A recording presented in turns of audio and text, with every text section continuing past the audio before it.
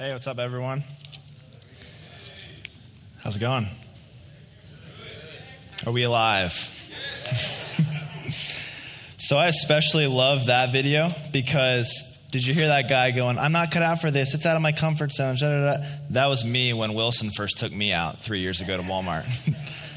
We were walking around and he's going up to people like asking to pray for them. That's so weird. Isn't that weird? No, it's actually really cool.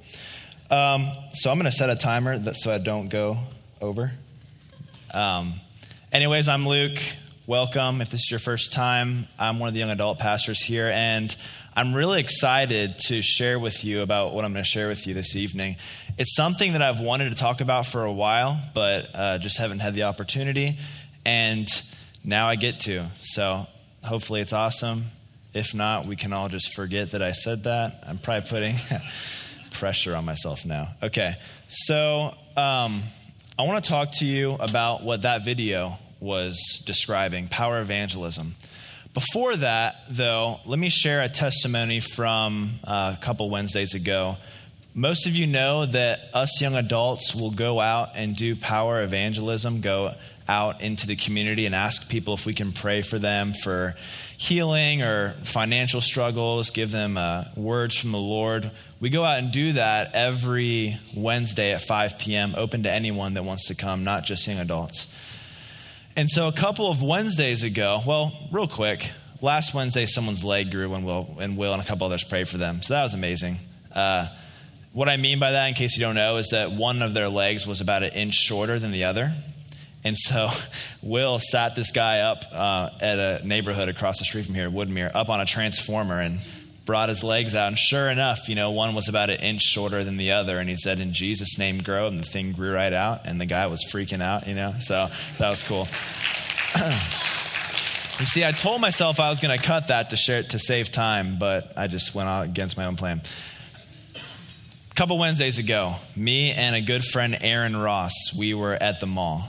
And we were in Burlington's, praying for people. We hadn't seen anything super miraculous to that point, but as I've said up here many times, and I'll keep saying, seeing miracles is not the point. The point is loving people. And that if that's all we do, if all we go out and do is love people, and we don't see anything miraculous, that's still just as much as a win as anything else. Anyways, we're out praying, and Aaron starts to get this sense that there's someone in the vicinity who is, and he didn't have a complete grasp on what he was seeing. This oftentimes happens, it's not a sure science, but he was sensing, he was feeling that there was somebody in our vicinity who was having some kind of a negative interaction with their parents or just with parents, just something negative surrounding parents. And so I'm like, okay, well, let me try to discern who that is. And all that means is I started looking around at all the people in the store and waited for God to tug on my heart as to who it was. And I've done this a lot now recently, where when I'm choosing to pray for someone, instead of just choosing who I think is the best candidate to pray for or whatever, I just kind of look around and just look at everyone's faces and wait till I feel that tug on my heart. And when I feel that, whoever I'm looking at, that's the person that I'll go up to. And I've actually seen a lot of cool stuff happen. But anyways, I'm looking around and my eyes catch with this woman and I feel the tug on my heart. But she's got these enormous headphones on. And I'm the kind of person who, if I make someone feel awkward, I feel twice as awkward in that moment. I hate making people feel awkward or uncomfortable. And, the thought of going up to her and being like, hey, excuse me, headphones off, yeah, that scared me. And so I decided not to say anything about this person. And I, told Aaron the complete opposite direction of the store. I think it's her. And, kind of like a Jonah thing now that I think about it. So I turn around, go the complete opposite way and go over to this other woman. Hey, excuse me, this might sound out of the ordinary. Do you have any negative interaction going on with your parents? She's like, no. I'm like, okay, sorry to bother you. Awkward. Yeah, backfired on me. So that was probably God teaching me a lesson now that I think about it. Wow, revelation. Anyways, so then I tell Aaron, you know what, man? I know who the person is. I was too scared to go up to them, but let's go and convince her to take her headphones off. So we walk up to her, and I'm dreading the moment. Then we get up to her, like, hey, excuse me, sorry, can you just take off your headphones? Got her to take them off, and Aaron starts to tell her, hey, this might sound out of the ordinary, but we were walking around here praying for people, and we really feel like there's someone here who's having some kind of negative interaction with their parents or with parents, and we felt like it might be you. Is there anything going on like that? And I'm just waiting for her to, give us some kind of angry response. But she says to us, well, no, nothing's going on with my parents. But I'm actually on the phone right now with my best friend who just lost both of her parents yesterday. And then one of that woman, one of her friends was there, and she said, yeah, and I lost my dad last Thursday. And so they were blown away. I was probably more shocked than they were in that moment. And we got to pray for them and love on them and bless them. And they were just so encouraged that God cared enough about what they were going through to send 2 random strangers their way to bless them. So that was really cool, and that happened recently. Thanks, Kevin. Okay, so what was that? At its core, that was evangelism. And that's what I want to talk about this evening. There are many different kinds of evangelism. I'm sure most Christians, pretty much all Christians, would agree that evangelism is something that is very important for the church and for Christians. It's something that's important. It's also something that we've been trying to figure out for 2,000 years, and a lot of people have struggled with it. A lot of people have not been able to find out exactly what it is. It's something that is been kind of vague for the church. And there are many different kinds of evangelism. I remember when I was a part of the Navigators, we used to do beach evangelism. This is where you would go, some of you have heard of this, where you go on the beach and just walk up to people and say, hey, excuse me, can I have 10 to 12 minutes of your time to share an illustration with you on the gospel? And usually they would say no, but sometimes they'd say yes, and then we would share this illustration with them, and at the end, would you like to accept Jesus Christ as your Lord and Savior? And that whole deal. We've heard this, something like this, right, before. There's also the turn or burn evangelism methods, where it's like, repent or perish, God. And for me, if evangelism is not motivated by love, it's kind of useless.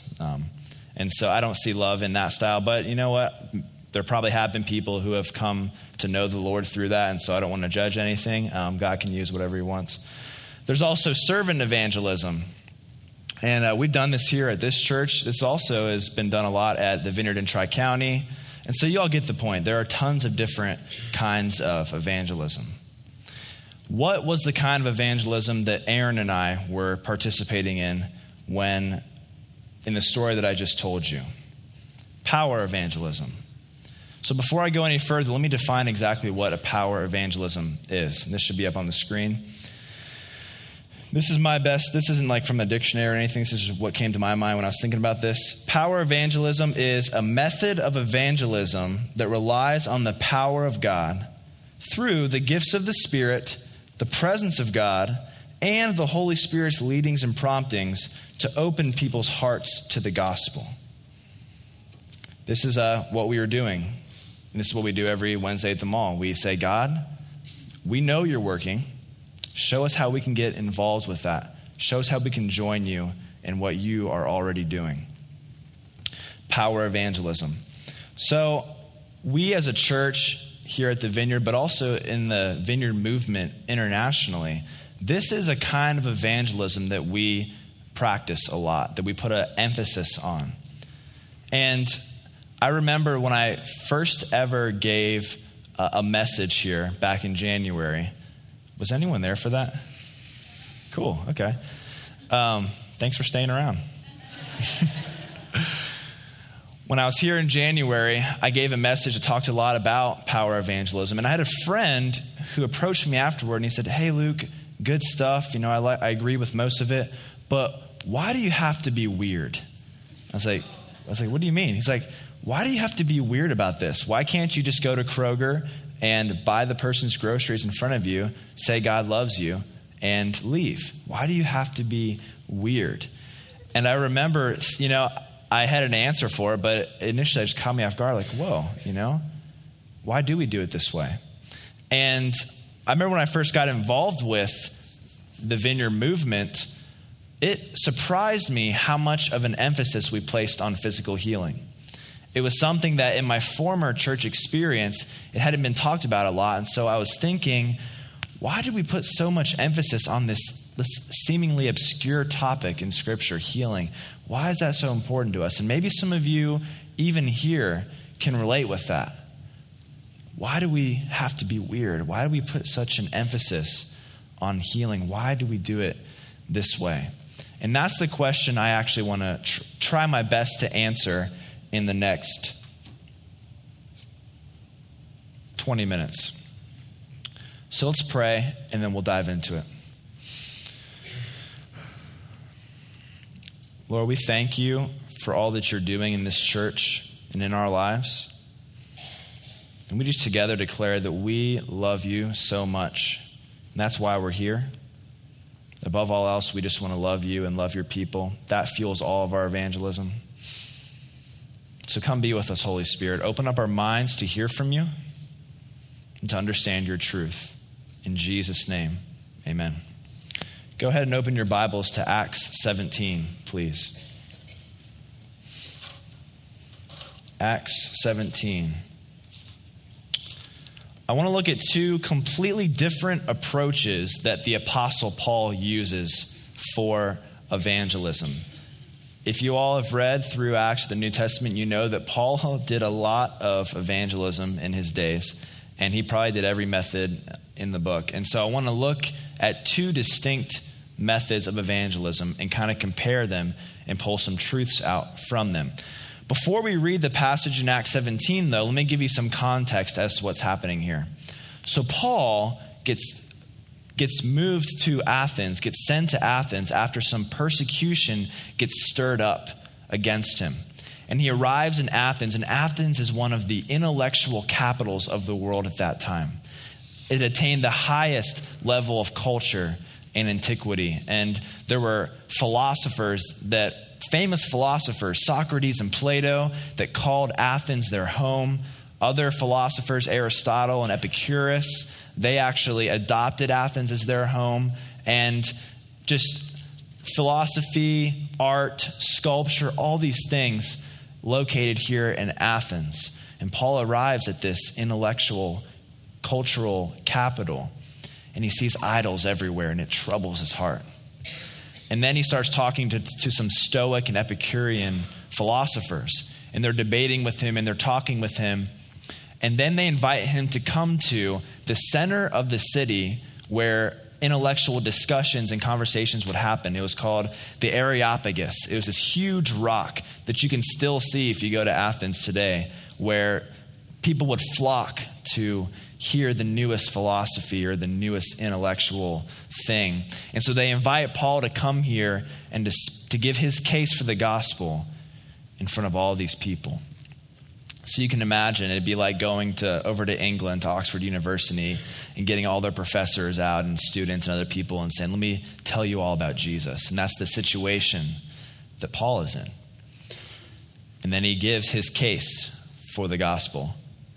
And before we say anything about it, let's read it. This is Acts 17. We're starting in verse 22. Verse 22. Then Paul stood in front of the Areopagus and said, Athenians, I see how extremely religious you are in every way. For as I went through the city and looked carefully at the objects of your worship, I found among them an altar with the inscription, to an unknown God. What therefore you worship as unknown, this I proclaim to you. The God who made the world and everything in it, he who is Lord of heaven and earth, does not live in shrines made by human hands. Nor is he served by human hands as though he needed anything, since he himself gives to all mortals life and breath and all things. From one ancestor he made all nations to inhabit the whole earth, and he allotted the times of their existence and the boundaries of the places where they would live, so that they would search for God and perhaps grope for him and find him, though indeed he is not far from each one of us. For in him we live and move and have our being, as even some of your own poets have said, for we too are his offspring. Since we are God's offspring, we ought not to think that the deity is like gold or silver or stone, an image formed by the art and imagination of mortals.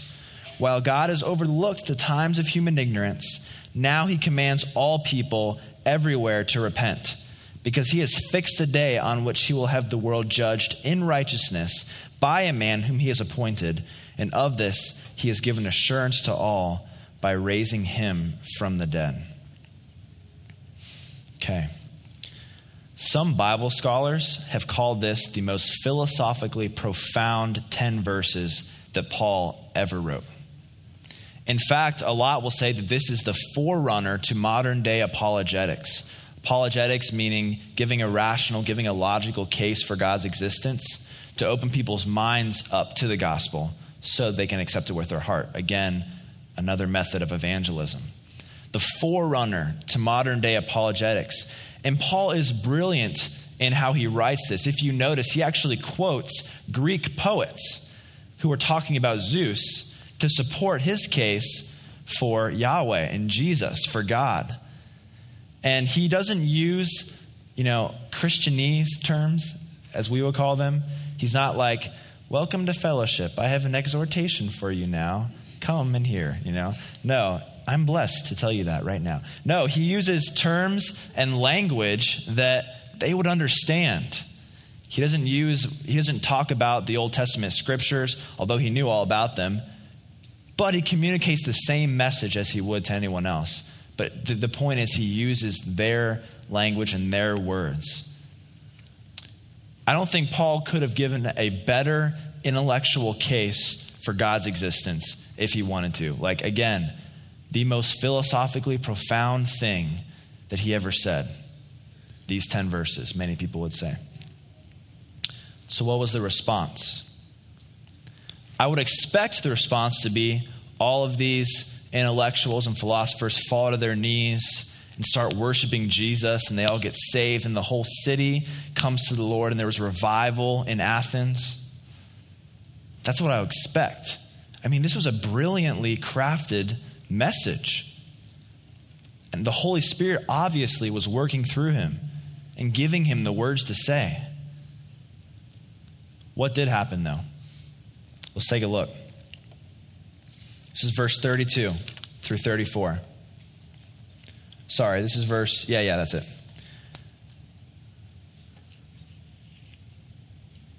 Okay.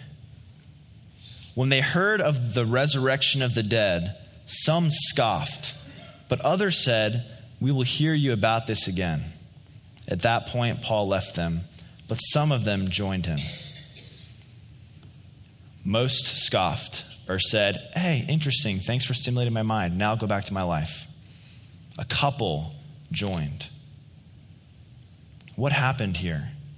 Why was there not the big dramatic effect that we might expect? Why were only a couple impacted? I don't think Paul stood up front and said, "My goal is to get 2 or 3 people to accept Jesus out of the hundreds that are watching me."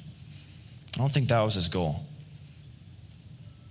And Paul had seen masses come to the Lord prior to this. So what happened? What was going on here? Well, I'm going to answer that in a second. But real quick, next, Acts 18:1, it says, after this, Paul left Athens and went to Corinth. So Paul, after he gives this stirring, this philosophically profound message for the gospel, he goes from Athens to Corinth, both places in Greece. And I want to suggest to you, I can't prove it, but I want to suggest to you that as Paul is walking from Athens to Corinth, his message is racing in his mind. I've heard this called the Monday blues before. And anyone who's ever been on stage on Sunday and given a message to a congregation and then little people are impacted, you know what I mean by this. But just thinking, oh man, what could I have said this differently to make it impact people? Could I have made this point? Oh, I forgot to say this is my best point, And just thinking, how could I have made this better? How could have I given this message better? What could I have done? The Monday blues. And I want to suggest to you that as Paul is walking from Athens to Corinth, he is thinking, what could I have said better for my message to make an impact on people? What could I have done differently? And so he's walking. And I think he does decide to do something differently. In fact, I know he does because of the passage we're about to read. Paul changes his approach when he gets to Corinth. He uses a different method. And so let's read now 1 Corinthians 2, verse 1 through 5. If you have your Bibles, you can turn to 1 Corinthians 2. And here Paul, the Corinthians obviously were the people that lived in Corinth. And here Paul is writing about when he first came to Corinth after he had left Athens and what happened there, how he preached the gospel to them. So let's read it. 1 Corinthians 2, verses 1 through 5. And so it was with me, brothers and sisters. When I came to you, I did not come with eloquence or human wisdom as I proclaimed to you the testimony about God. For I resolved to know nothing while I was with you except Jesus Christ and him crucified. I came to you in weakness, with great fear and trembling. My message and my preaching were not with wise and persuasive words, but with a demonstration of the Spirit's power, so that your faith might not rest on human wisdom, but on God's power. So what's Paul saying here? He's saying when he arrived in Corinth, he decided to change his approach. He's like, I'm not going to try to wow them with all my knowledge now. I'm not going to try to present this incredibly profound intellectual thing. In fact, he said, I resolved to know nothing among you except Jesus Christ and him crucified. So here's Paul, brilliant man, a genius, a literal genius in this time, super knowledgeable on the Old Testament scriptures. Paul, with all this knowledge, says, you know what? I'm going to act as if I know none of that. All I'm going to tell the Corinthians this time is Jesus loves you and he died for you. And he wants to give you a relationship with him. That's all I'm going to say. And then I love this. He says, I came to you with great fear and weakness and trembling. Meaning I didn't come to you arrogantly or pridefully, telling you all the stuff that I know. I came to you with humility. Evangelism has to be done with humility. And then he says, my message, my preaching, they were not with wise and persuasive words, but with the demonstration of the Spirit's power, with healings, with signs and wonders, words of knowledge, prophecy, all of that stuff, God's presence, demonstrations of the Spirit's power. Let me just pull one point out of this. The gospel preached with worldly wisdom, it might convince someone's mind, but the gospel preached with the Holy Spirit's power will transform a person's heart. I've heard before that if it takes a smart person to convince someone to believe in God, all it takes is a smart person to convince them not to. It's not a cognitive thing. It's not just an intellectual thing. But when the power of God comes up, when we encounter the power of God and it flows into our heart and we tangibly experience him and feel him, it changes us. And no matter what message or what argument or whatever we hear, we're changed. We can't think the other way. We can't go back the other way. We've been changed by the presence of God. And I oftentimes hear people say things like, all of you, charismatics, all of you that worship with your hands up and speak in tongues and all that stuff, it's all just about emotional experience for you. And that always just strikes me as weird because I'm like, who made emotions? Right? God.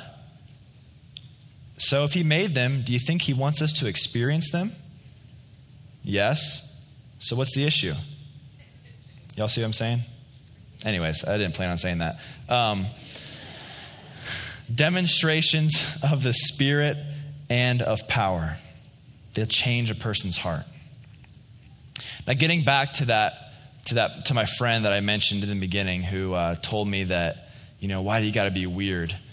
I will say that about 1 out of 10 interactions that I have with a stranger asking to pray for them, they do respond negatively.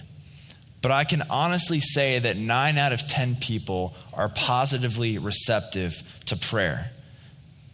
And anyone who goes out and does this would agree with me. I'm sure a lot of you would agree with me. And I would even say that probably 5 out of 10 times, probably half of the time, the person leaves having been deeply impacted by God. Sometimes we've been seeing some people accept Jesus on the spot. Recently, we saw one person in the mall and another person at B-Dubs. So it's not as weird as we might hype it up in our mind to be. And let me close with a recent story. So a couple of weeks ago, a guy named Cody had an interaction with some of our leaders at House Group. And Cody had been a staunch atheist, or at least an agnostic who really disliked Christianity. Like he was this like less than 2 weeks ago. And he had posted on Facebook this status that was kind of bashing Christianity a little bit. And so Vinny, a leader at House Group, and Zach, they decided to ask Cody if he wanted to come hang out with them. And so he agreed, and they hung out, I think, the next day. I don't know the details super clearly, so one of them can correct me later if they want. But they invite this guy to come hang out with them. And they talk with him, just hang out. And then at the end of the night, one of them says, "Hey, well, can we pray for you before you leave?" And I was surprised, but apparently Cody agreed for them to pray for him. I don't know what it was. Maybe it was the love they showed him by wanting to hang out with him. Maybe whatever it was, maybe it was the Holy Spirit opening up his heart. He allowed them to pray for him, probably thinking, yeah, I'll just let them, say their words, do their thing, and then I'll go on with my life. Well, people at House Group, I can say that they're pretty good at praying. And that is a thing. And they're praying, Holy Spirit, fill him right now in the name of Jesus. And he starts to feel this heat pulsing in his body, up and down his arms. He's like, what is this? What's going on here? And it kind of freaked him out enough so that he agreed to come to our house group the next night. And so he comes to house group the next night. I'm thinking still probably not believing in Christianity, but there was something happened there and it was weird. And I'm at least going to pursue a little bit further and see what was going on. Did they have some machine that they, hooked up to my, zapped me with taser kind of thing? So he comes to house group and he gets rocked by the Holy Spirit again. And he still hasn't accepted the Lord, but he's like, okay, they're doing an outreach the next morning. You all heard the outreach we did at the end of August. They're doing an outreach. I'm going to go with them. And so this guy goes on the outreach and he sees someone pray for healing for someone downtown. And he decides, I'm going to try that. I still don't, I don't know how all this stuff works, but I don't think he had accepted the Lord yet, at least not verbally. Maybe in his heart he had. And so he finds this guy with a limp and says, hey, Jesus heals. Can I pray for you? Prays for him. The guy gets radically healed right there on the spot. He's like jumping up and down. He was limping before. Now he's jumping. And still, I don't think. And so then that night, Cody accepts Jesus as his Savior and gets baptized, having been an atheist 48 hours before that. Isn't that incredible? Is that amazing? And I want to tell you that I'm sure Cody had heard all of the most brilliant arguments for Christianity. He had heard the most philosophically sound messages. He had been told all of the answers by Christians. But Robbie and Vinny and Zach, they were willing to not flex their intellectual knowledge, but invite the Holy Spirit to touch him. And it radically changed and transformed his life. That's what this power evangelism stuff is all about. And let me make one more point. Paul says in 1 Corinthians 13 that I may have prophetic powers and understand all mysteries and all knowledge, and I might have faith that can move mountains, but if I don't love, I am nothing.